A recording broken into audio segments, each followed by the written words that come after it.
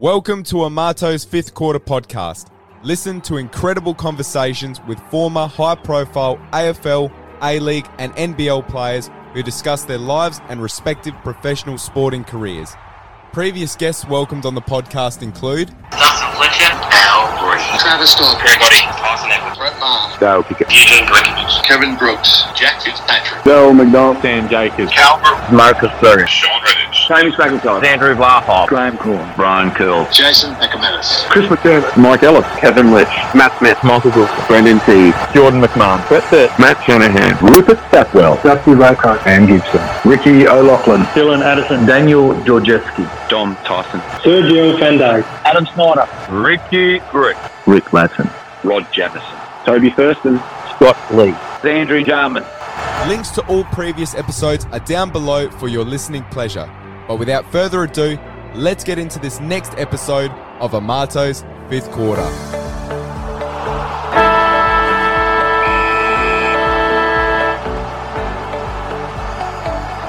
They've got a brand new stadium, a big one, and they're going to put a big flag up there in a moment because the Eagle has landed.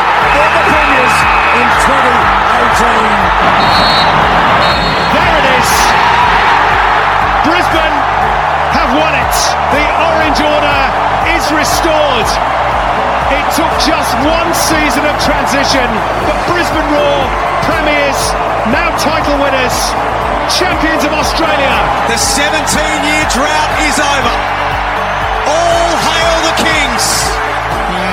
Sydney, the NBL 22 champions.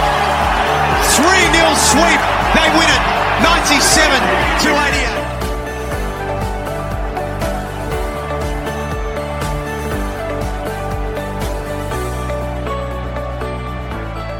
Ladies and gentlemen, welcome to Amato's Fifth Quarter Podcast, episode 44.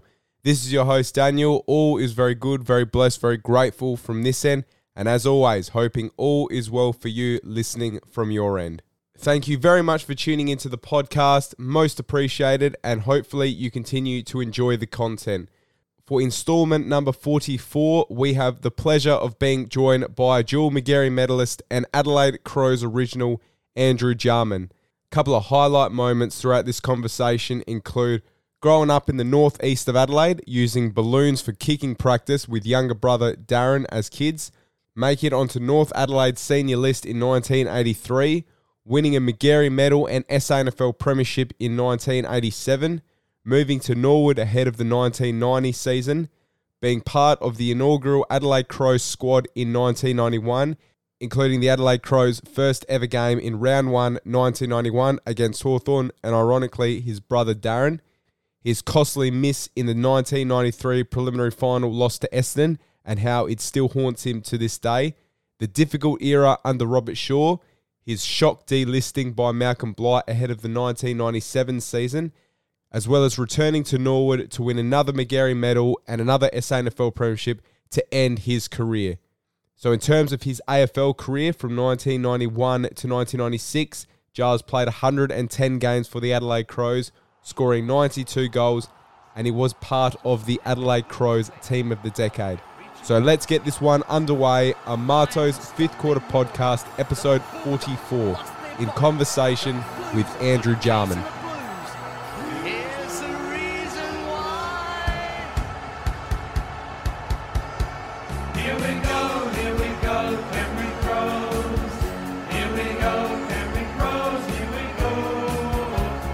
Bouncing ball, awkward, Jarman controls it, Andrew Jarman's got another one. The Collingwood Guernsey couldn't get a kick. If you don't mind Andrew Jarman! He's not quite quick enough. Jarman! Has he marked it? Yes. Skillfully done, Andrew Jarman. Anderson combines with Andrew Jarman, and Andrew Jarman kicks a goal.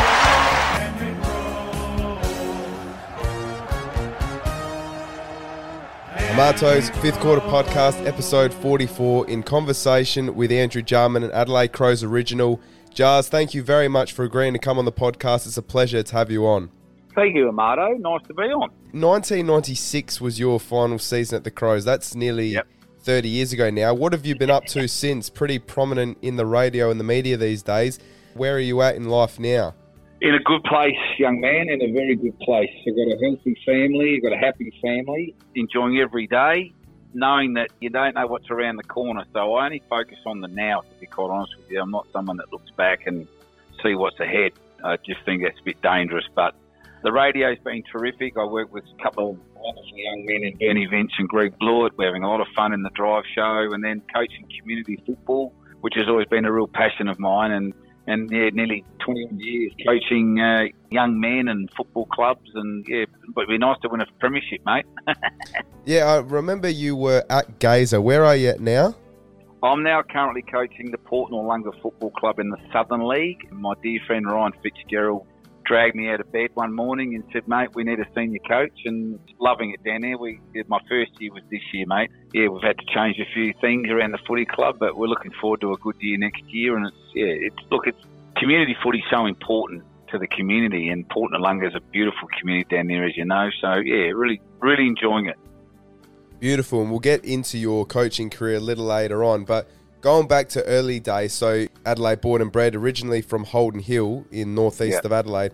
Now, I understand you have Scottish heritage. I don't know about your father, but your mother, was she born in Scotland? Yes, my late mother, Evelyn, was born in Scotland. She was Evelyn Mackay, and she was born in Glasgow, and she came out on the boat when she was about 14 with the two other sisters and my grandparents. Yeah, so she was full-blown Scottish, and she met my father, obviously Australian, who lived in Clemsey. Yeah, and then they had the four of us. So what are your earliest memories in terms of the formative years, and also when you started playing football? Because from reading your book, prep for this interview, you're always a sports fan, and you were naturally very talented at all sports. Obviously, the genes and the genetics. My father was very gifted, and his brother and my grandfather, they were very gifted and talented in all sports, to be quite honest with you. And my brother and I and my sisters obviously picked up some genes there, I would imagine. But Darren and I, the thing is, as you and people listening, is if you've got some siblings that are 1 or 2 years younger or older and you love sport, at least you can rely on each other to practice non-stop. And football and cricket, and my brother was a very good tennis player as well. But I loved cricket because my father was a very good cricketer, and my grandfather and my uncle Barry and all these guys. But we'd practice all day, mate. We'd be going 8 o'clock in the morning till 7 o'clock at night, 8 o'clock at night. So that's where you got to work on your craft and your skill set and your fundamentals. And Darren and I were doing that, when we were 5, 6 years old, non-stop. We wouldn't stop, mate. Yeah, you and your brother Darren are renowned as two of the most skilled and ambidextrous players by hand and foot, left, right side, didn't matter. Two of the best we've ever seen, incredibly clean, coordinated, fluent, and you rarely missed a target, both off a step and on the run. What did you attribute that to? Was it just practicing, or are you just naturally gifted? Marta, the genetics you pick up from your family, there's no question about that. It's hand-eye, but Darren and I worked really hard on our skill set, our foot skills, just the basics. And we would practice with balloons, plastic footballs. Balloons? Yep. And people may laugh at that, but when we were younger, we'd blow up a balloon and we'd be in our hallway kicking the balloon left and right foot when we were 8, 9 years old. Because what you do is when you kick a balloon, you naturally kick it with your right foot, but we were just doing it with our opposite leg all day, every day, and we'd pop balloons and blow up another one. And then I remember, we were in a housing trust at Holden Hill, and we had a great suburb. We had a lot of kids my age, so we were always playing sport. But I would always walk around kicking a balloon when I was a kid, and all of a sudden you get the side of your brain that's not working on the left opposite side start to work, and then all of a sudden it becomes natural to drop the ball on your left side and right foot. So we just do that all the time, and I tell young kids to go and get a balloon, blow it up and just walk around, because it's a bit hard with a normal football, but with a balloon you just lift your leg, kick your leg, and all of a sudden you start to get the mechanics working both sides of your body. And it's so important in today's footy, and I just cannot believe the coaches out there tell players off if they kick on the wrong side of their body, because they're told to kick on the right side of their preferred side of their body to play football in today's game, which is absolutely ridiculous. As anyone is listening, and if you're a young parent, get your son and your daughter to kick both sides, practice both sides, handball left side, left, right, whatever you want to do, and don't stop until they've got it. If you're on the boundary line, on your left side, that split second to just kick it on the left foot just saves you that time, yeah. Absolutely, mate. Rather than trying to get around and swing on the normal side. Yes, the gifted players. There's so many gifted players that could kick both sides of their body. It's remarkable, and I just cannot. But I get so annoyed with these coaches who read manuals and listen to audio and watch and listen to coaches that say no, focus, because if they have to kick on the left side, they're getting themselves into trouble. Well, that's what happens in football, because football's about chaos. There's bodies and there's people going everywhere. It's a gladiator sport, but you've got to be able to kick both sides to get out of trouble. That's why my brother and I hardly got injured. And, I was, because when I go and see a situation on a game, mate, I was taught and learnt, and taught myself, is to go into a contest, but make sure there's an exit point. So when you go in there, you get out. So that's where you don't get hurt and don't get tackled. My brother and I rarely got tackled. Who would you say, besides you and your brother, is the most ambidextrous player to ever play? I would say either Jason Ackermanis or Sam Mitchell. Both. You put them right up there. They're both outstanding. They were beautiful to watch. Absolutely loved watching those two boys run around. Underrated one from the Crows would be Tyson Edwards as well. Tyson Edwards, Andrew McLeod was a star. Yeah, Tyson Edwards was a beautiful player. Tony Modra. You watch how, I was blessed to play with Mods for 4 or 5 years, and he's become a very close friend. He did things that I saw live on both sides of his body, because he played soccer as a junior, he did athletics, he could play tennis, he could play anything, basketball. You look at his genetics, amazing talent, Mods, and he could do it. As soon as he'd land on his feet, his left foot, he'd go bang. And you can't stop that. And so I hope coaches encourage that, and any young lad that I talk to, and even coaching in the programs that I do, is we do a lot of work on both sides of our body, kicking and ground ball and handballing and that kind of stuff. So you've got to do it. Even the young girls coming through football today, you've got to kick both sides. You've got to be both-sided in today's game, because it's brutal. How did it work back in your days in terms of getting onto an AFL list? So you played for Gazer before joining North Adelaide in the early 80s, and you made your debut in 83. You would have been late teens by that stage. Can you take us through when you first got to North Adelaide and the journey to actually get onto an SANFL list? Yeah, look, obviously Gazer was our local club, and Darren and I never really had a trade. And we felt football was our way out as young men coming through and young teenagers. My football idol was Barry Robin, and always has been and always will be. Even to this day, he was the reason why we ended up at North Adelaide, because Amato, back in the day, we were in the West Torrens Football Club zone, because they used to have zones in South Australia. And a club had to pay a fee for the individual to go and leave the club. And we were coming through the 14s and 16s, and at the time, Barry Robber and a gentleman called Jack Sutter, who was very strong at North Adelaide, a wonderful man. But they'd come and watch you, and they'd send scouts out to watch you. And my last year with Gazer was under 16s, and my brother was a year younger, so he'd be under 15s or 14s. But we played in the grand final, we won, and then a beautiful chap called Bob Buzzenshaw was my first coach at North Adelaide. But I wanted to go to North because of Barry, even though we're in the West Torrens zone. So what happened was at North Adelaide, they had to pay a fee back in those days. I think it was about $3,000, which is a lot of money back then in the early 80s. So then, I ended up finishing up with Gazer in 16, and then it was time to go to the North Adelaide in the 17s. So I swaggered in there like a buffhead with a cricket Greg Chappell hat on. I think I had board shorts on, boots, a singlet, and looked like a fair dinkum flog.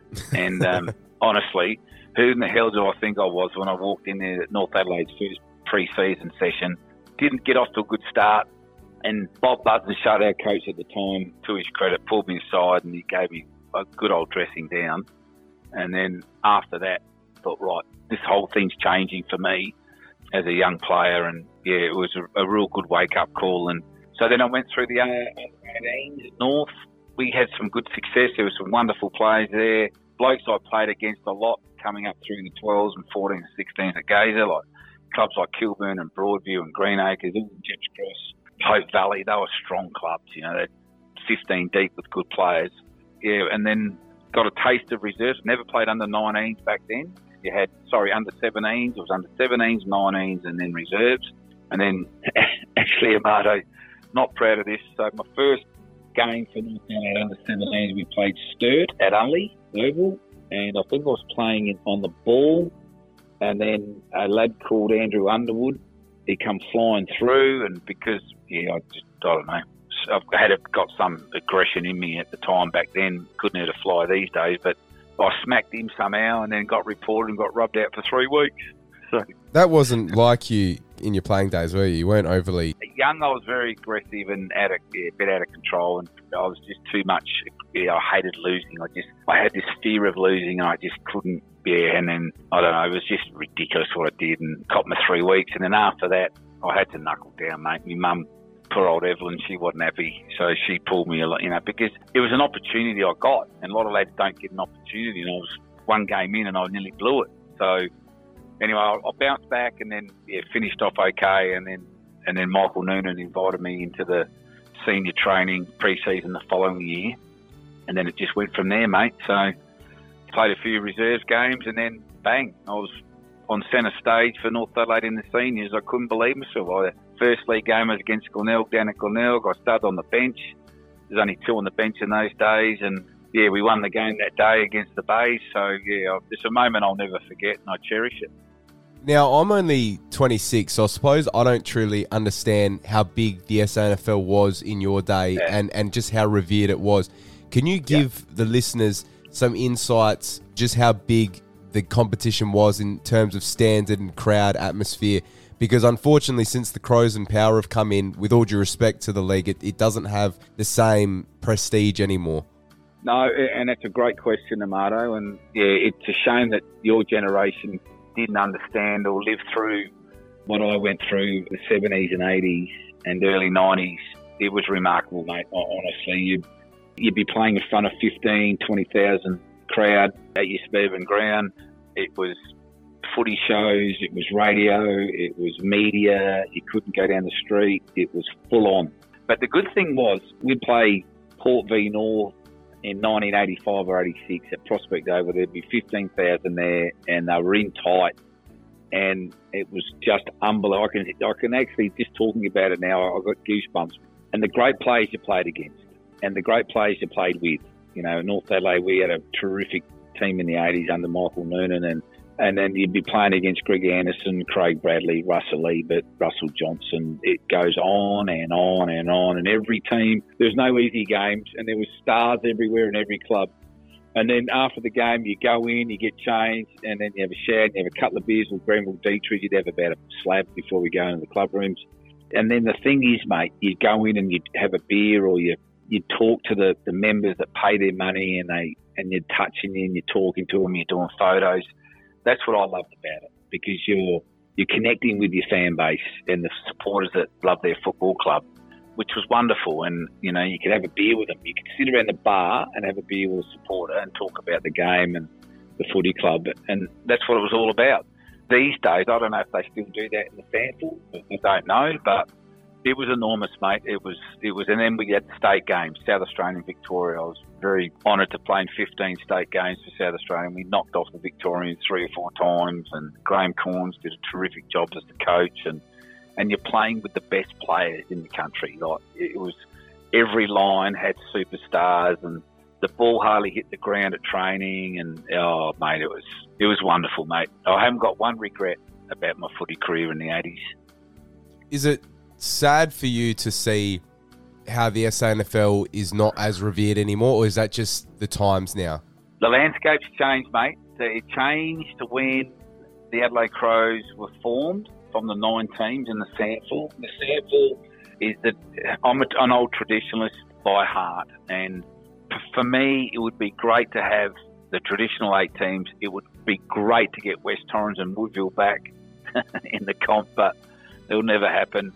And I know the Adelaide Crows and Port Adelaide, and also the Adelaide Crows, they need to have a reserves team. And So, yeah, look, there's wonderful people in the SANFL, but you're right, it's not the same, mate. And all the state leagues now, in WA and the Waffle, I coached 2 years in the Waffle, and there's a big decline there since my day in 2009 and 10. The VFL now, it's very much like a reserves comp. So, yeah, it's changing, mate, and it's changing every year, and you've got the under-18s.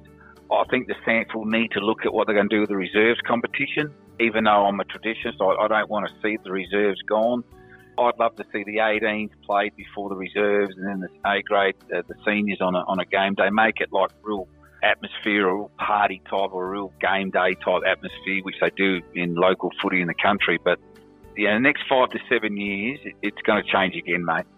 And another thing people probably don't realise back then was football was not a full-time job. It was semi-professional. No. And you guys had to work day jobs as well as playing football. Correct me if I'm wrong, but I believe you worked as a termite exterminator for a bit, and then you also worked at Cooper's Brewery throughout your playing time. I mean, SANFL and second-tier competition still is semi-professional, but how difficult was it to juggle football and work at the same time?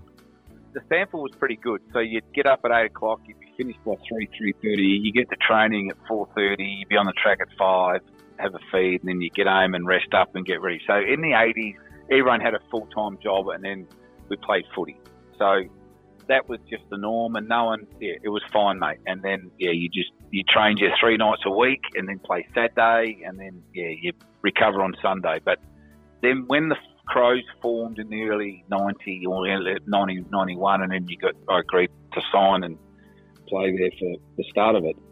I had a full-time job with Cooper's Brewery because I had a career change from North to Norwood, and the Cooper's family were wonderful back in those days because they were at Stattenborough Street, Leadbrook, where they had their boutique brewery.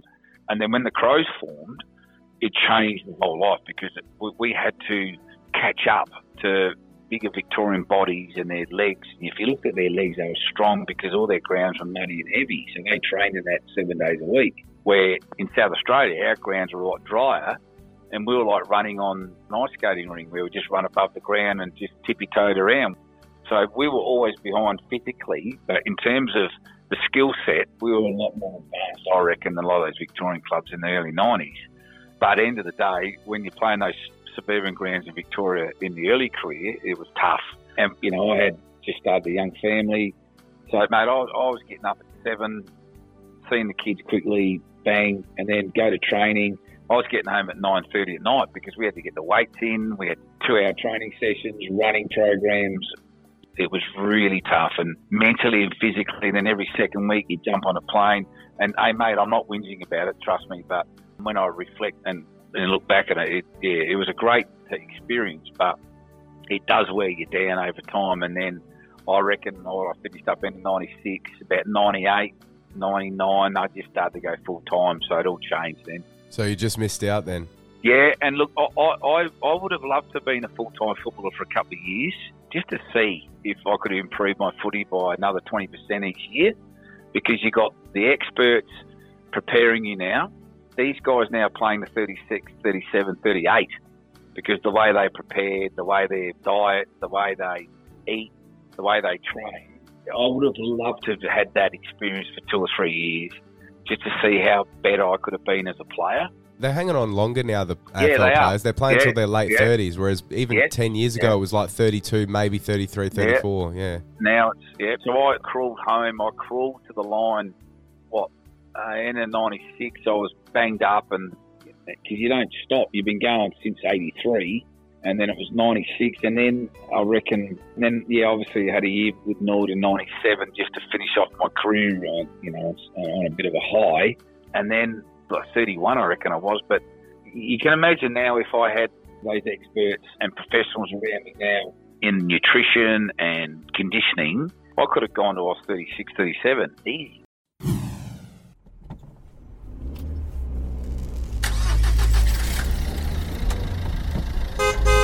All right, everyone, it's time for a quick break on A5Q. I want to talk about Cappuccino's, the perfect mobile cafe for your event catering needs. Established in 2019 in Adelaide, South Australia, Cappuccino's is our family business, here to provide you with freshly brewed, hot barista-made beverages on wheels. using locally roasted La Crema coffee beans with our preferred blend included for any event needs. Cappuccino's caters for weddings and engagements, sporting events, school, university and work functions, and birthday parties, just to name a few. We pride ourselves not only on delivering warm, smooth and delicious coffee at a great price, but also fantastic professional customer service with a smile. If our customers walk away satisfied, it means our job has been done correctly. If you're based in Adelaide and need catering for your next social event, contact us directly via phone at 0418 894 570 or email at cappuccinos@hotmail.com. And don't forget to like us on Facebook and help spread the word. Now that we have that out the way, let's get back to the show. A couple of highlight moments throughout your career. 1987, McGarry Medal as the best SANFL player for the year, SANFL Premiership as well with North Adelaide under Michael Noonan. By this stage, you're playing with your brother Darren, and you destroy Glenelg in the grand final by 82 points after you'd lost the two preceding grand finals. Yes. 3 grand finals in a row with the same 2 clubs playing. Where does that sit amongst all of what you achieved in your career, considering you've been on the losing end a couple of times as well? Yeah, well, subject to clarification at this stage, it would appear that the winner of the 1987 McGarry Medal, we've got clarification from the North Adelaide Football Club, Andrew Jarman, on 23 votes. And to present the medal, the 1987 McGarry Medal, once again, Mr. Max Bashir. And on behalf of the football public of South Australia, I congratulate Andrew on winning the medal for 1987. He's had a marvellous season, and he certainly has deserved this very high honour. Andrew, on behalf of football and on behalf of the league, I now present you with the 1987 McGarry Medal. I'm speechless, but I never ever dreamt of being a McGarry medalist, not with the likes of all the champions that have gone by, and I'd just like to thank the North Adelaide Football Club, been magnificent, they've looked after me. I'd like to thank all my family, everyone that's been associated with me, all the umpires, you're a great bunch of guys. But bad luck to Macca. I'll see you after, mate. But no, thanks very much for having me here. I've got no more to say. I can't say a word. Glenelg deep into attack, and the premiership belongs to Mike Noonan and North Adelaide. They've tried so hard for so long, and now they win in 1987, getting the monkey off Mike Noonan's back. 23-7, 145. Glenelg 9-9-63. The margin, a most impressive, a most emphatic 82 points. The captain and the coach embrace. Yeah, look, right up there. It sits right up there on the old football mountain. You got to remember, so we played in some of the best football. I think my best football was in the 80s. I don't think I played as well as I did in my AFL career than I did in the 80s, because I played under a wonderful coach in Michael Noonan, who was a great teacher, and he was ahead of his time. And then I had a great team around me, and I was blessed to play with some beautiful people and great skillful players, and played in 85, 86, 87, banged up 88, but then bounced back 89. North Adelaide, and then they won at 91. It's a remarkable achievement to even get in a grand final, let alone play in 4 or 5 in the last 6 or 7 years. So, and that 87, because there was a lot of pressure on us, mate. We lost the 2 grand finals, more so the 86 one when we went in as favourites. But that 87 one was, I've never been under so much pressure, because you don't want to be someone that's lost 3 in a row grand finals. They're hard to get into, let alone win. And yeah, we showed up that day, and I was really proud of the footy club and our supporters and Mike Noonan. Yeah, he's a great leader, and yeah, as a coach, he drove us hard. He got us in great nick, and yeah, so yeah, that was terrific. And then yeah, it goes quick, Amato. These lads today, this goes quick. This football journey is really quick, and you got to appreciate it. You got to put the work in. You got to sacrifice But yeah, I try and teach boys to be respectful of the game and just keep playing with some good integrity.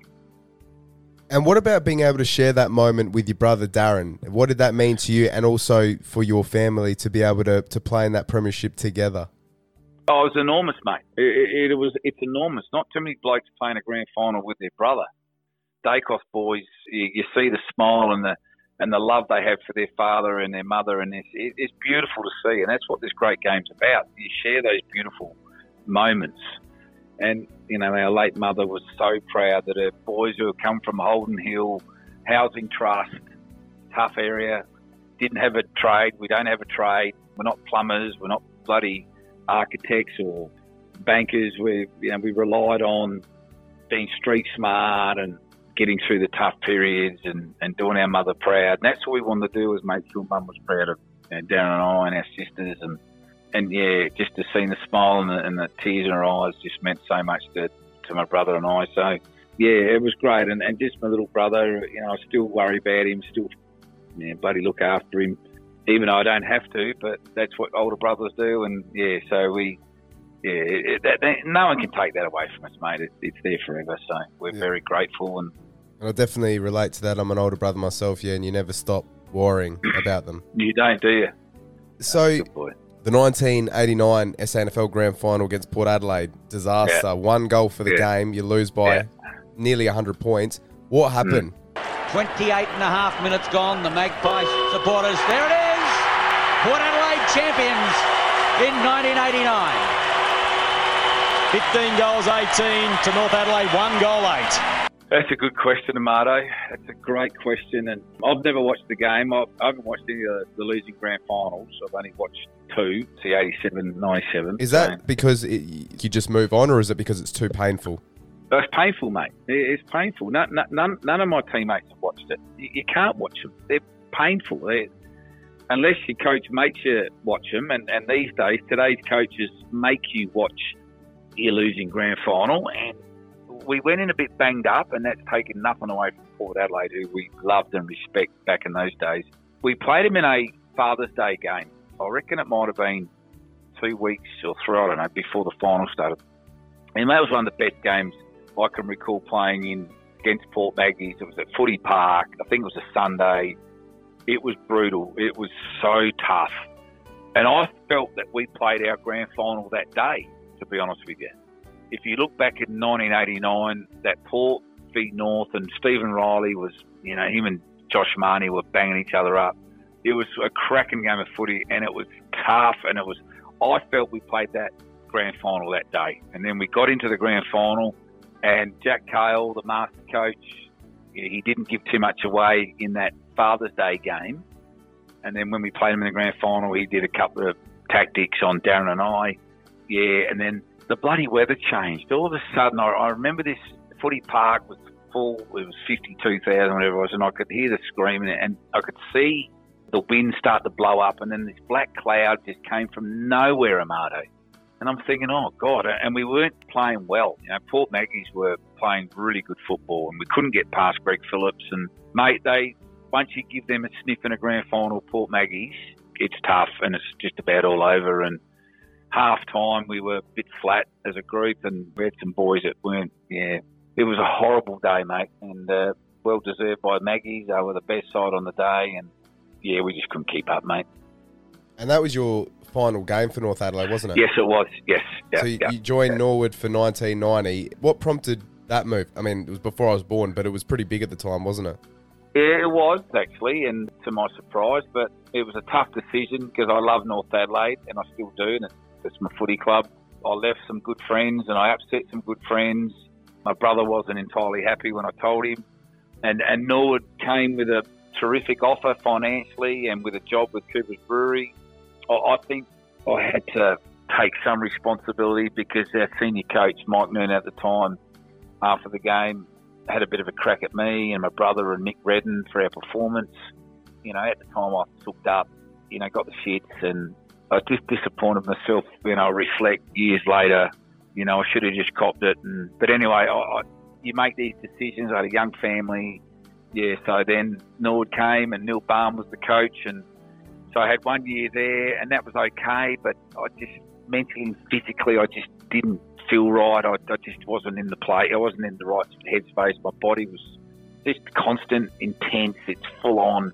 And I felt I let Norwood down in 1990. And then I didn't play in the elimination final against South for Norwood. I did a knee. I did a little ligament thing. So I sat there in the grandstand. I thought, right, I'm going to come back super fit next year for Norwood, have a big year in 91. And then before you know it, mate, the Adelaide Crows were formed. And the birth of the Adelaide Crows, I didn't see that coming, to be quite honest with you. So I had 1 year at Norwood, and then the next minute I'm in a Crows jumper. Yeah, and that leads us into the Crows days. So as you mentioned, late 1990, the club's established quick and sort of disorganised the way the club was established. And you were one of the first players picked up by Graham Corns to join the inaugural side. That first pre-season, there was a squad of like 80 players or something that one by one peeled back until you got that final squad for the 91 season, October 1990 to March 91. What are your memories from that time? It was chaos, to be honest with you, mate. It was real chaos because the media were having a frenzy time at it. Graham Corns got announced as senior coach. Yeah, we had a squad of up to 80. There was, I think, 10 of us contracted already. It was carnage, mate. It was hectic. There was stuff going around. We had no facilities. We had Footy Park. Bill Sanders, we got appointed as CEO. Neil Curley got appointed as footy manager.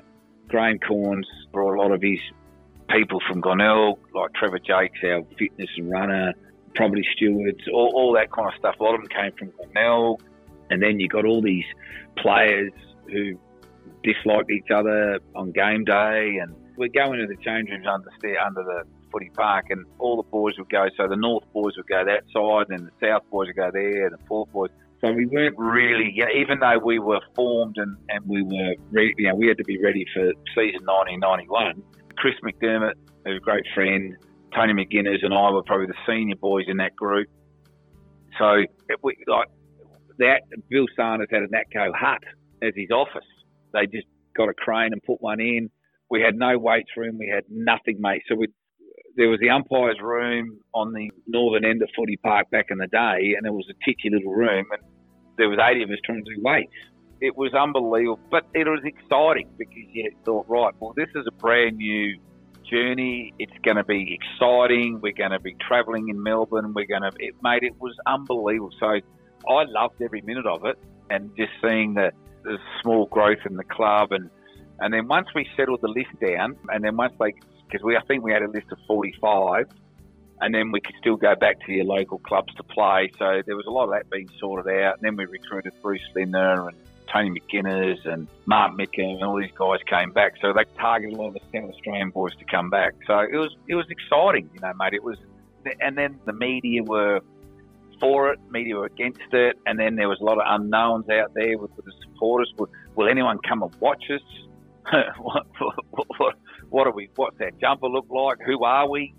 Who's our identity? So there was so many things, but all we had to do was get fit. But then once we settled down and we got into a bit of a groove, and they started getting some weights, and it was tough. It was really hard work, and that first 6 to 8 weeks of pre-season training was the toughest I've ever been in. My body just copped a pounding, as with all my other teammates. But once you get through that, and then you start, okay, well, let's see what we can do next year. And then when the fixture came out, and you round one, Crows v Hawthorn, who are one of the big super sides of the last 30 years, and look at their names, mate. Oh my God!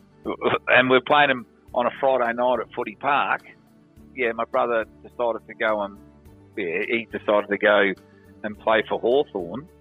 Oh goodness me! And then it was tough, but exciting, and yeah, I just got wonderful, wonderful memories, mate. Your brother Darren decides to head to Victoria to play for Hawthorn. Yeah. Now you mentioned he wasn't too happy when you went to Norwood, and when he went to Hawthorn, there was obviously a lot of criticism from SA supporters. They weren't too happy. Yeah. He got booed in round one. What were your thoughts on it? Did you understand his decision at the time? Did you agree with it? Yes, I did. Yeah, look, I just felt Darren needed to get out on his own and create his own identity. He just needed for his confidence and just get out of Adelaide and get out of the bubble, so to speak. So he just got married, and no, I just thought, you know what, go for it. And when he told me, because the Adelaide Crows were disappointed because they felt they had a verbal agreement with him, but I know they didn't. I know he said he didn't, and I was backing my brother, but the Crows were very disappointed because he would have been a nice fit. Him and I playing together again for Adelaide Crows would be sensational for our mother, but she wasn't happy round one because I was standing Darren that round one game, and she rang me on the phone, and she, in a Scottish voice, she made sure you look after your little brother tonight, Andrew. That's the in best. A Scottish. That's awesome. And I said, Mother, he's going to die tonight. You better say goodbye for the last. Anyway, but she was proud because she had two scarves on. She had the Hawthorn and her Crows one on, but his career at Hawthorn was magical, and he won a flag his first year there, even though he didn't touch the footy. I went and watched that because that was at Waverley. Yeah, against Hawthorn. West Coast, yeah. That's it. And I was so proud of him, but even though he didn't get near it, I loved the Angry Anderson halftime entertainment. Everyone booed him, but I loved it when he came out to sing in his Batmobile. But Melbourne's a home, Melbourne's football. I think Adelaide's a home, but Melbourne's just it's a different world over there, and he loved it. And then Robert Shaw got appointed in 95, and then he said, "Look, we need to get your brother back." And I think they were just starting to get a little bit. Yeah, it's time to come home because Sue had her family and Darren was missing Mum and that. So then, I got him back for 96 season, and then we lasted, 15 games together, and that was it. And just before we do get into that, I do want to talk about round 1, 1991 against your brother and the famous Hawthorn side at Football Park. So 86-point winners, 3 Brownlow medal votes for yourself, and you play against Darren for the first time in the AFL. What are your memories from that first game and kicking off the Adelaide Crows history? I think Hawthorn should win, Sandy. I hope it's a fantastic game. It's a great night for South Australian football, and certainly the crowd will carry the 20 players in the Crows jumpers as we watch the brothers Jarman in the picture there, and I think it will be a great game that we'll see tonight. A credit to the public of South Australia. They've given the Crows full support.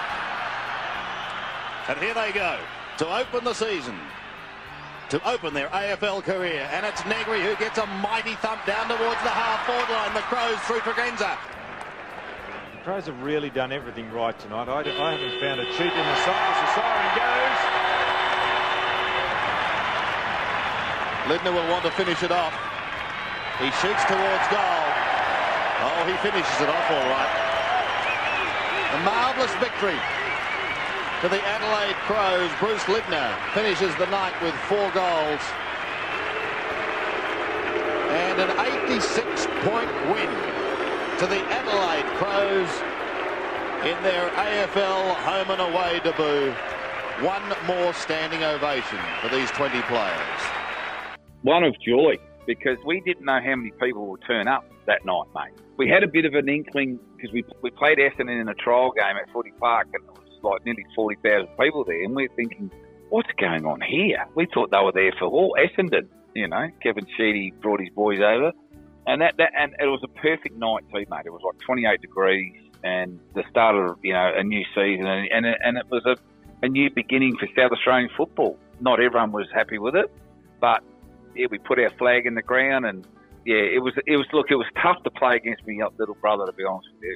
It was a hard one. Mentally, I had to make sure I got through that and stayed switched on, and every now and then I let him know I was coming for him. But it was an off night. It was unfortunate, but I don't think I was the best player that night. It was David Marshall for us. He was sensational that night. He should have got the 3 Brownlow votes because I thought he was unbelievable, and he's a beautiful bloke and a terrific player. But we were just we came out, all we had to do was just be competitive, mate. We didn't want to embarrass the state. That was what we were talking to each other about.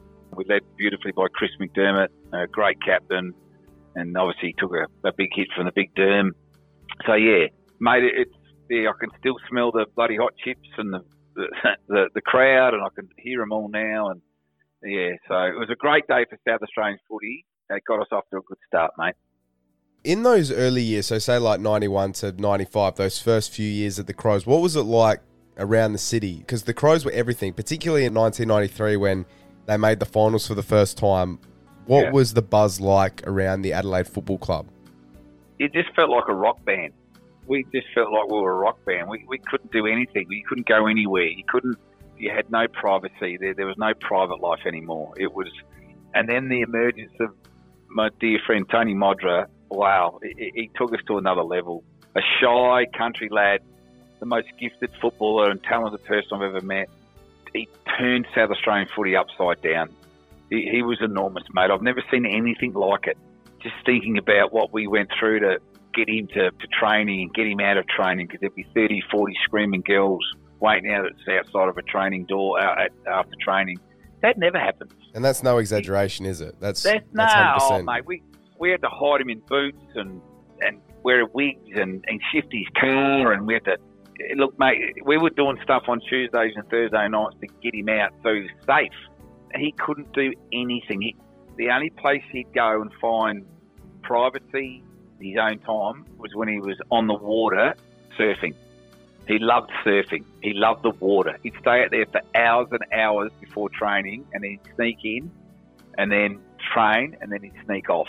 He had no life.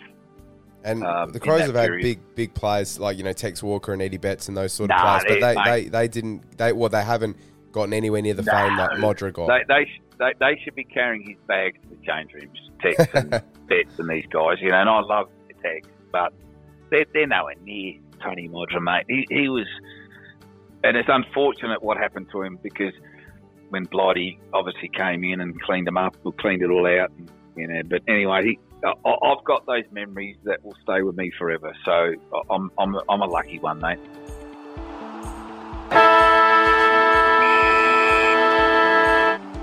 Halftime break here on Amato's Fifth Quarter podcast, and I'd just like to take a moment to thank everyone who has tuned into the show. The support is very much appreciated, and I hope this episode is finding you well. If you're enjoying the show, it would be a massive help if you could consider subscribing and leaving a rating and a review. Gaining as much positive feedback as possible helps feed the podcast algorithm and boost the show's visibility, which will therefore allow for other Australian sports tragics to see and listen to the show. 5 stars, of course, would be fantastic, but I'll leave that up to you. Now, enough of that. Let's get back into it, because the second half of A5Q is about to get underway. One chapter of the Adelaide Crows history that even still to this day gets spoken about a lot, and that's the 1993 season. Known for the club making finals for the first time, Tony Modra, 129 goals. The 1993 preliminary final is one that is brought up a lot, and I don't mean to make this a nightmare, but you're 44 points up at halftime, and Essendon come back to win at the MCG. What happened at halftime? Time running out there. Essendon definitely need a quick goal. I don't think they're going to have time to do it. And for the second time in this match, an Essendon player with a footy stuck in the centre of the ground when the siren sounds. Well, what a turn-up this is. It's not over yet. There's a long way to go. But at half-time, it's 6-6 to 12-12. You wouldn't read about it. Second half about to start. The most remarkable opening half, with Adelaide leading 12-12 to 6-6. It's a 7-goal margin at half-time. A place in the grand final for one of these two teams. Very important possession. Watson's got it. Watson goes for goal. Here it is. Essendon are home in the preliminary final, thanks to a goal kicked by Timmy Watson. Greencorn shakes his head in disbelief after being 7 goals in front at half-time. Essendon has qualified for its 26th grand final. And next week we'll be playing Carlton. It's been one of the most remarkable games in the long history of this great game. To be 7 goals behind at half-time. That's it. Good question. That's probably the only rare games I've watched over and over to see what happened. And look, again, it comes down to being a young group. Mentally, you think the job's done. There's still an hour of football left. It was hot. It was crazy. We should have been 60, 70 points up in that first half if we kicked straight, if we controlled the ball a bit better. But we go in half-time, everyone's patting each other and said, this is terrific, knowing that Kevin Sheedy is a dangerous coach. He'll throw his players around.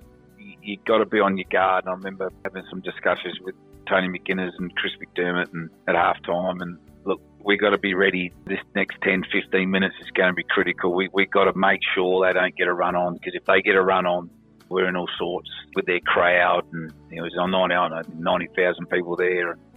And it's about taking up your opportunities and making sure you finish off. And again, mate, at half time, everyone was pretty relaxed, and I thought we were okay. And then as we went up to get out on the deck, we just made sure that the boys just make sure we do things well. And and then we crossed the line. And then all of a sudden, we go to our positions there, Amato, and then Kevin Sheedy's showing everyone around the magnets, the names are, next minute I've got Michael Long next to me. And I'm thinking, oh God, this shouldn't be happening. He's too quick for me. Yeah, he ran a mark. And then they got some momentum, mate. And in those days, the midfielders didn't really change. So I didn't really change with anyone. I was just playing centre. Tony McGuinness was rover and Chris McDermott rover. And you do 90% of it on the ball on your own. But we needed a chop out because the game was played at high speed and it was fast and there's no rest. And that's when footies should be able. I'd love to see that style of footy play today, where blokes stay in there, some boys stay in their positions, and then just play fast footy. And mate, I had a chance to settle it. I had a chance to calm the nerves and stop momentum. I was 20 metres out. Those goals, kicking them at training every night, and just making sure. And then my technique let me down. And then and I felt within myself when I missed that goal. I thought, this is not good. But I didn't want to show that in my body language because I just wanted to make sure you stay positive. And then I think they kicked the ball in and then went bang, bang, bang. I don't know if they got a goal or a point, but yeah. And then they got, mate, after that, they were hard to stop. But we still had chances to win the game in the second quarter, the second half. Even the last quarter, we still had a chance. But then the last 10 minutes, I felt the game slipping away. And then Timmy Watson did that magical goal, and then once you got a champion like him on fire, you got no chance. Yeah, and that was another thing that I wanted to speak to you about. So you mentioned it then. So there's 3 minutes to go in the third quarter, and Essendon are obviously coming hard, but you took that mark, and you had the opportunity to settle the nerves. Yeah. And you never know what could happen if you kick the goal. That is a shot that you would score 99% of the time. Yeah.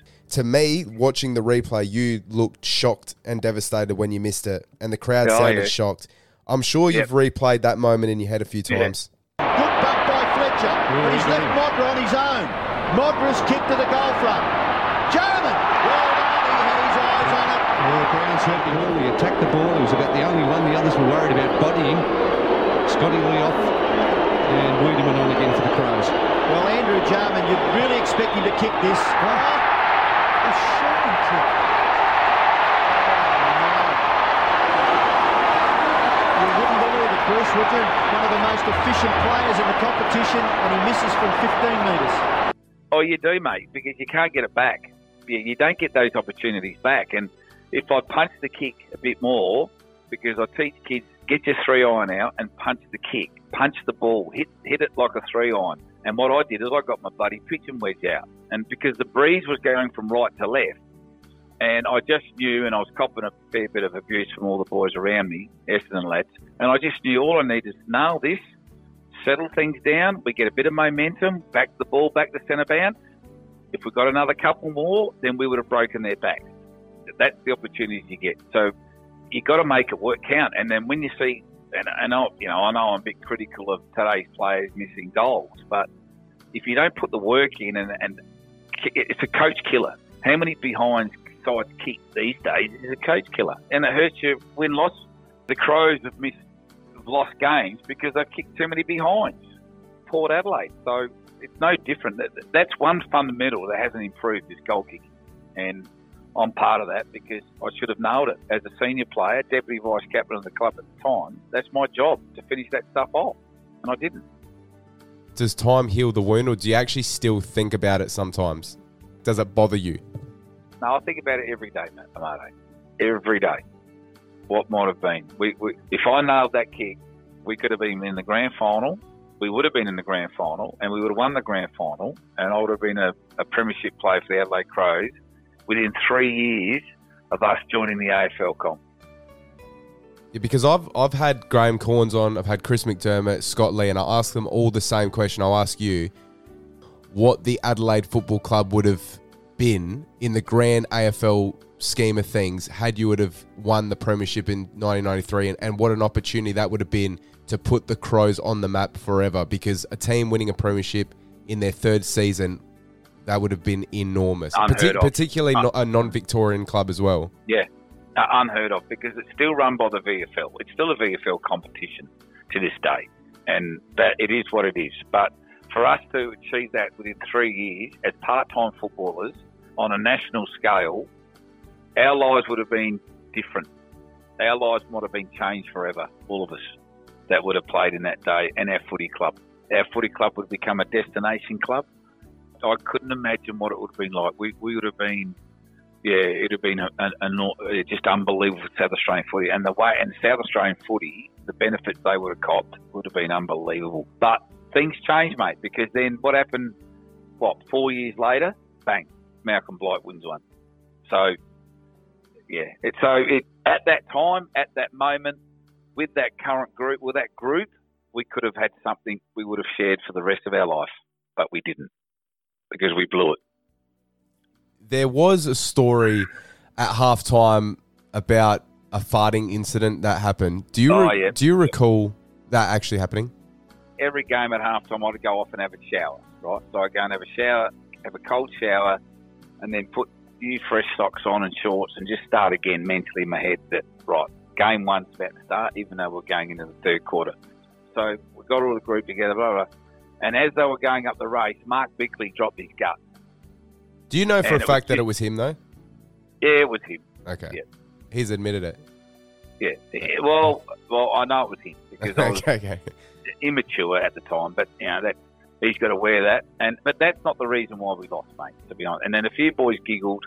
In today's football, they're all giggling before a game and getting excited and all that kind of stuff. So I had no issue with it. It's not the reason why we lost, but again, he's a young player at the time, and he didn't think any of it. But he was the one that, he did what he did. I still don't understand why people were worrying about it. But at the end of the day, we had an hour of football left, Amato, and we blew it, and we can never get it back. And full credit to the Essendon Football Club at the time, because they wanted a lot more than we did at the end. Did he actually at all blame himself for the loss just because of that?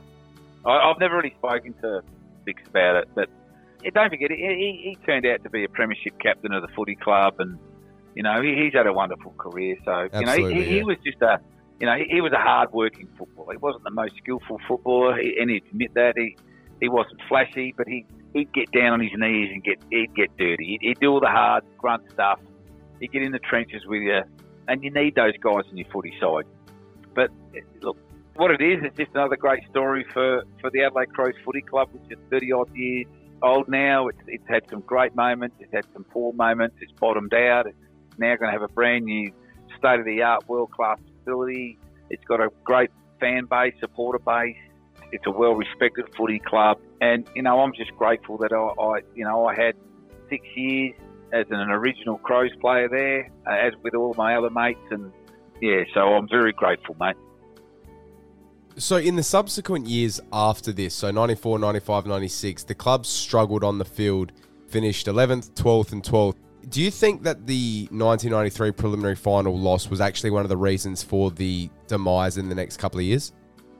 Yeah, I'd say no, but when I look back and think about it, I think we were so disappointed with the prelim loss. And don't forget, we were starting to get in the 25, 26, 27-year-old bracket as players. And I just felt that at 94, there was a lot of distractions, I think, and the expectations were enormous, because you're one step away from playing in a grand final. You can do it next year. And there was a lot of pressure. Like I said, we just didn't, 94 just didn't feel right. Something wasn't right. We've had 3 years of being up there, of getting smashed 6 days a week. Only had, 6 weeks off or 8 weeks off. And I'm not making excuses here, but it builds up.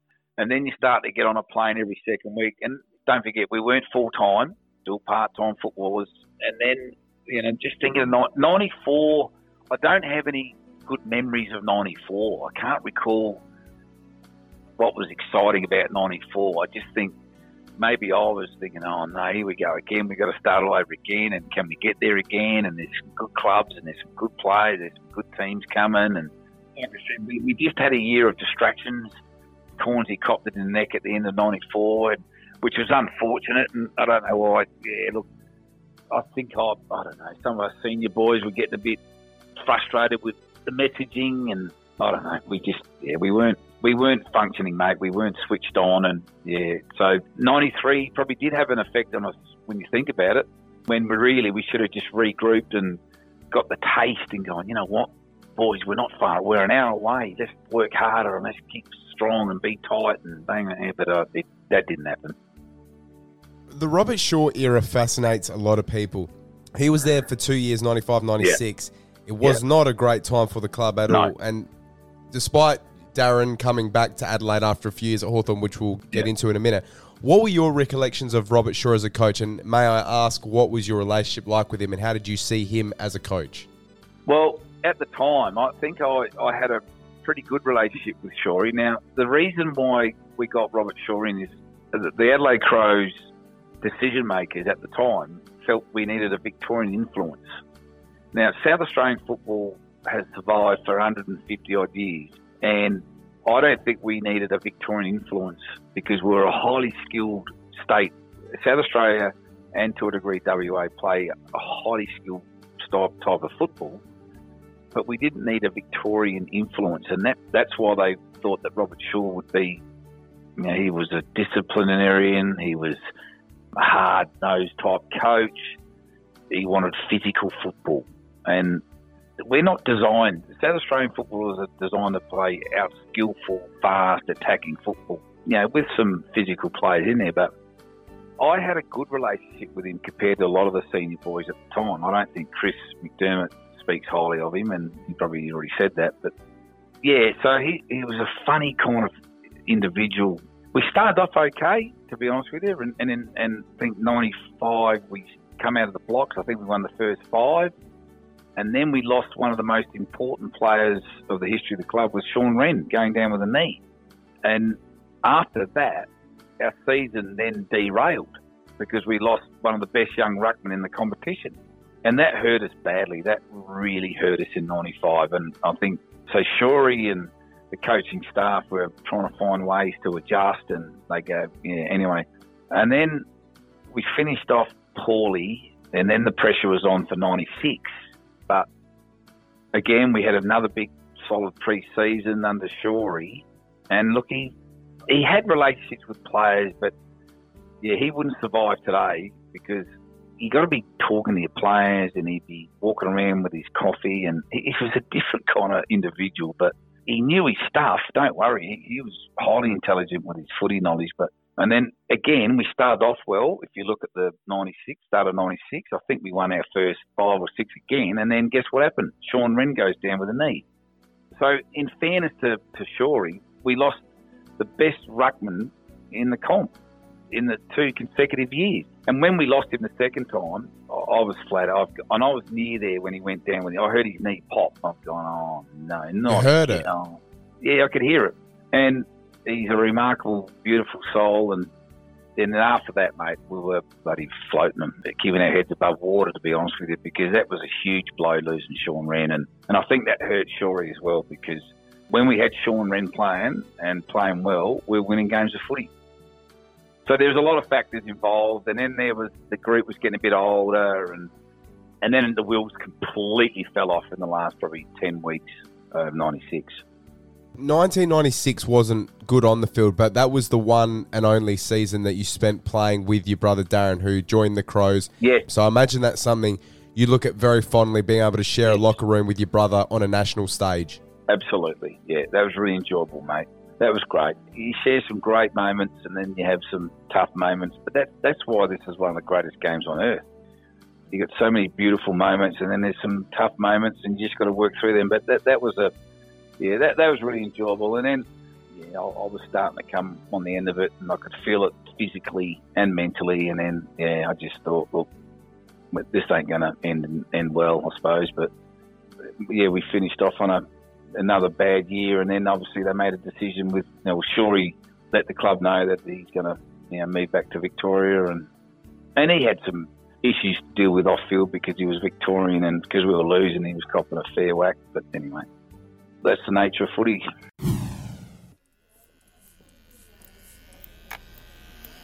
Before we get into the final stretch of this episode, we need to take one more break here on A5Q.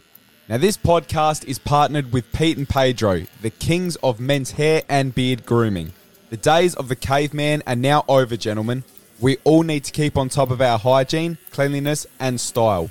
Unfortunately, most chemist store products do not really achieve this efficiently. If you want high quality results, you need high quality products.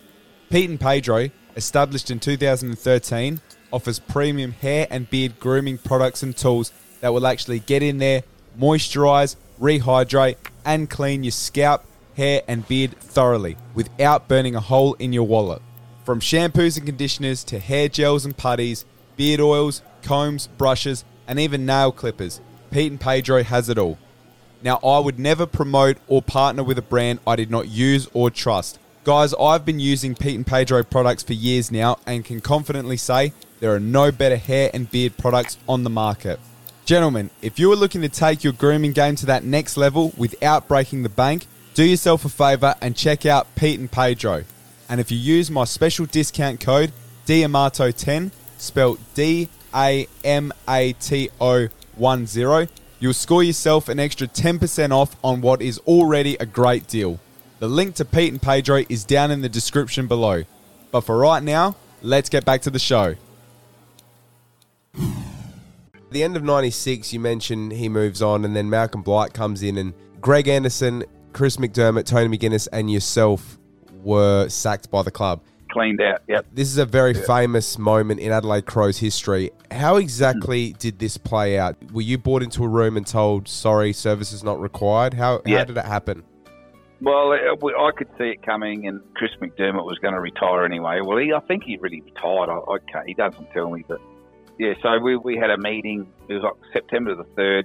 I was in at 4 o'clock to see John Reid, and then went in and sat down, and within 4 minutes it was okay.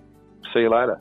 So John Reid was Blighty's hatchet man at the time, and I would have liked to seen Blighty to eyeball me and tell me that this is why we're doing it. And anyway, but those decisions were correct decisions because he had to clean that list out to bring in some younger players and let those younger players develop in McLeod and Edwards and Benny Hart and Goodwood and these boys, Rashudo. So I went in, and then Chris McDermott went in, then Tony McGuinness went in, and then so it was a revolving door, mate. But it was sad, but you could see the writing on the wall. Yeah, so it's not nice being told to move on, and we were the originals, but that's football clubs, mate. You've just got to do the right thing, and obviously I had some funny moments over that 6-year period with the club, but anyway, keep them on their toes, buddy. But when it happened, were you hurt, angry? Did you understand the decision, or did you think it was the wrong decision at the time? Did you have ill feelings towards the club? What was the emotion like? No, I was fine, mate. I was relieved. Have you ever spoken to Malcolm Blight about it? Yeah, we haven't really. No, we haven't. No. Okay. Do you still have ill feelings towards Malcolm Blight, or no, not at all? You moved on, yeah. Nah, mate. Look, that's what a coach has to do. He has to make tough decisions to make the club better, and the club wasn't getting better. So you've got to make decisions, and it's not an easy gig being a senior coach. And he's made some decisions, and he put the club on the map and won 2 consecutive grand finals. And guess who he had playing for 2 full seasons? Sean Wren. There you go, my boy. Well done, Amato. There you go. When the Crows won back-to-back premierships in 97, 98, how did you feel seeing that success directly after you'd left? Obviously, your brother Darren plays a major part in both the grand finals, which I'm sure you were very proud of. Was it pure happiness to see your old team be successful, or was there any envy and frustration that it happened so soon? What a fairy tale ending for the Adelaide Crows. If they needed any more lead, they've done a lot in the last quarter. So there's nothing left now but to celebrate.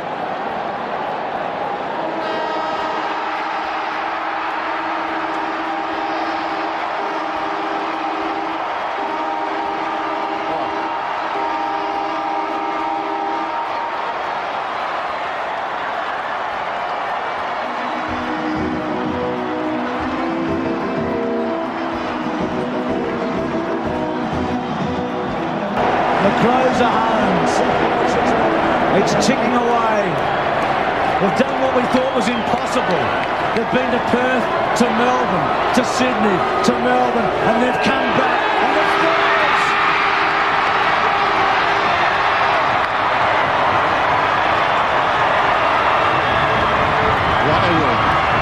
They are a super football team. No question. It's endorsed. It's franked today.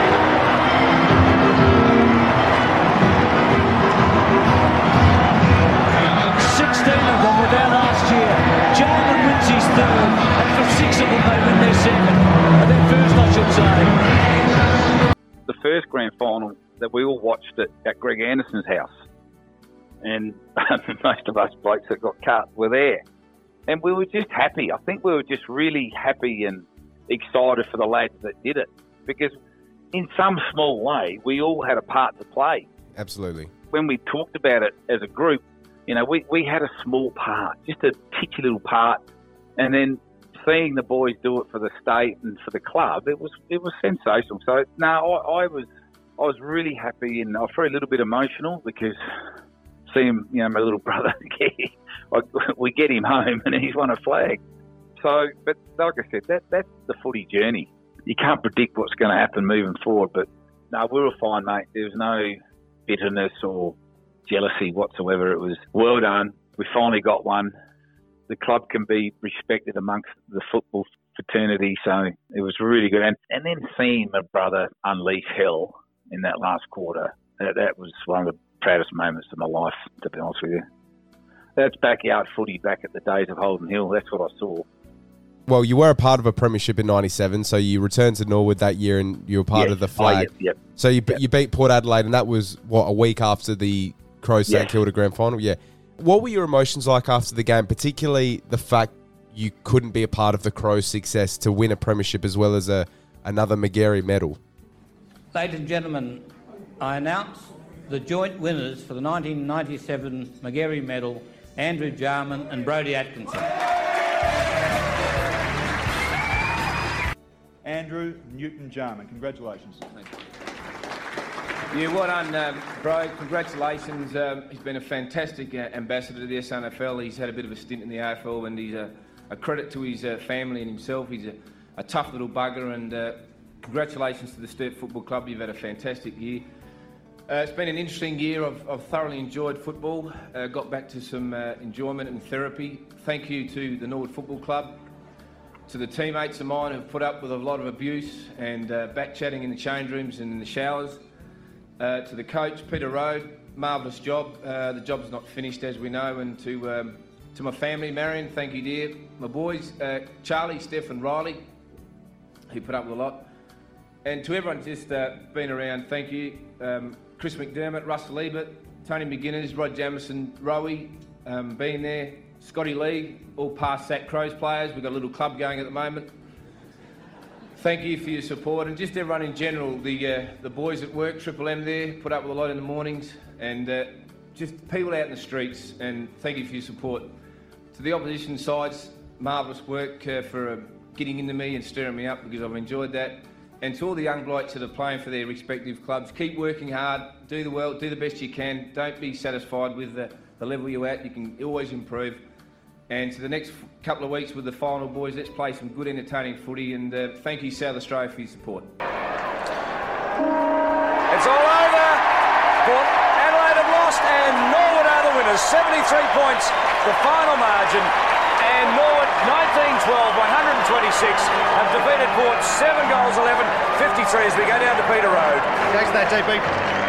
Number 10, Adelaide wouldn't be the same without him, Andrew Jarman.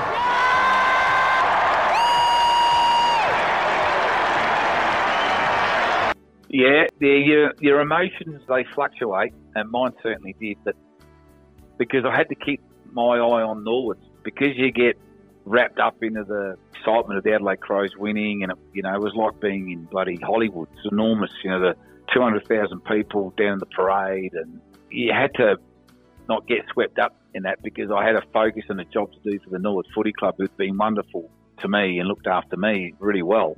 And my job as the senior player, and we had a terrific side that year. And when you play Port Magpies, and I always loved this the rivalry between these two wonderful clubs, Port and Norwood.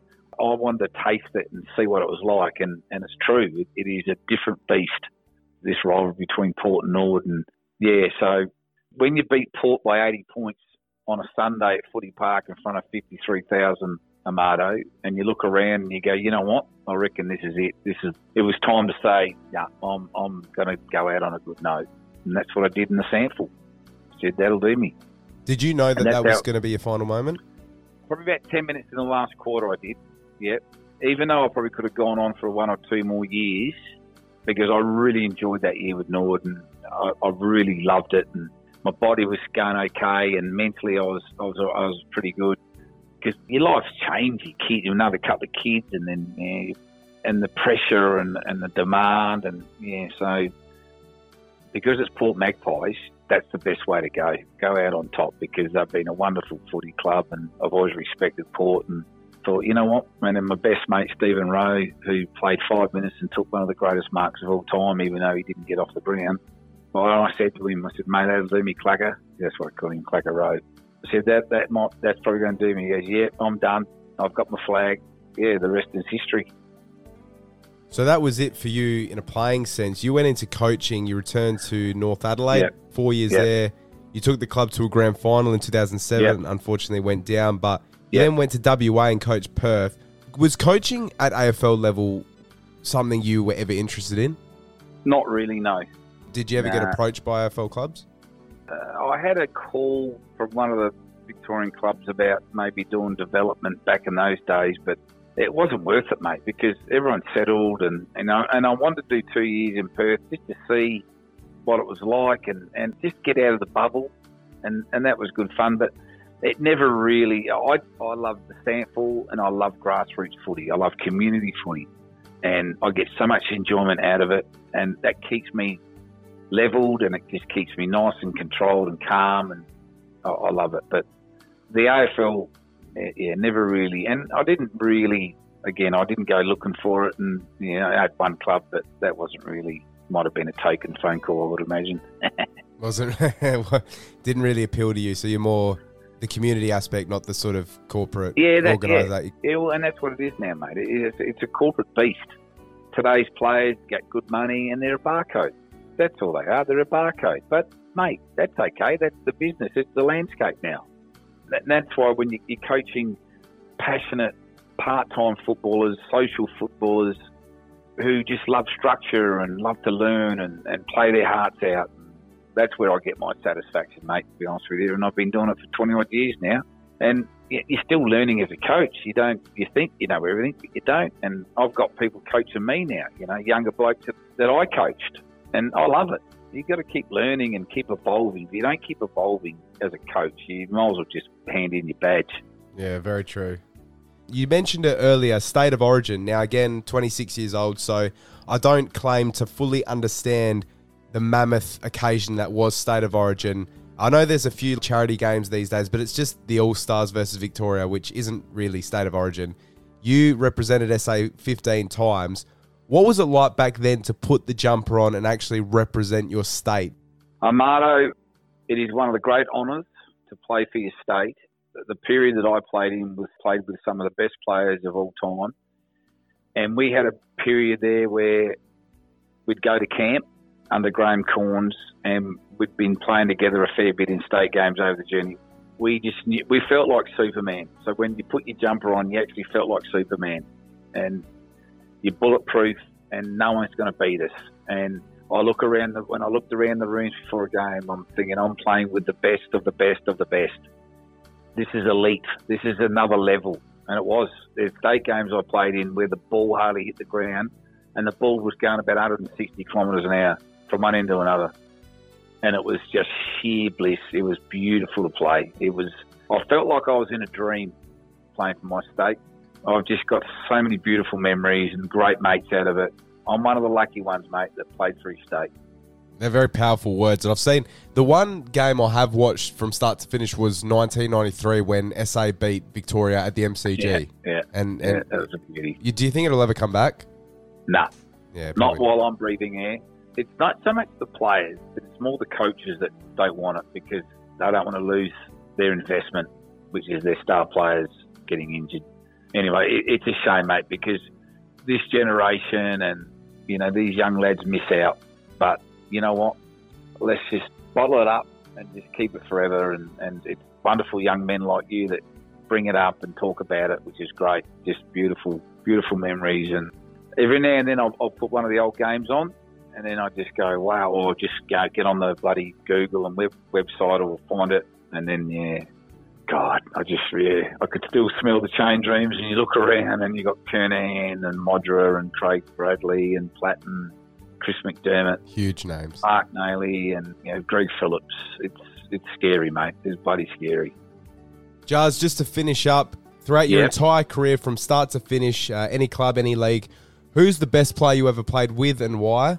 Who's the best player you ever played against and why? And lastly, best coach you ever played under and why? Michael Noonan was the best coach I ever played under because he was ahead of his time. He was all about skill and the fundamentals. He was all about the offensive style of football. He had a great knack of reading the individual to get the best out of him, and he was a master tactician. The best player I played with would have been a lad by the name of Darren Robert Jarman. I think I know him. He was just a gift, and he was beautiful, and he slowed the game down, which is so important. And I was just lucky to be getting front row seats with him. And the toughest player I ever played against was Gary McIntosh. Physically brutal, offensively just a gifted, smart, highly intelligent footballer. Feared no one. Just get on his shoulders and he'll take you to the Holy Land. They're probably the three biggest names in Australian rules football in my world, to be honest with you. So I'm lucky. Andrew Newton-Jarman, been absolutely fantastic to have you on the show. I really respect you and I wish you all the very best in everything you're doing now out of football. Thank you very much for your time tonight. Amato, outstanding, and thank you for your work and your research. Good luck with the podcast, mate, and thank you for letting me share some memories with you.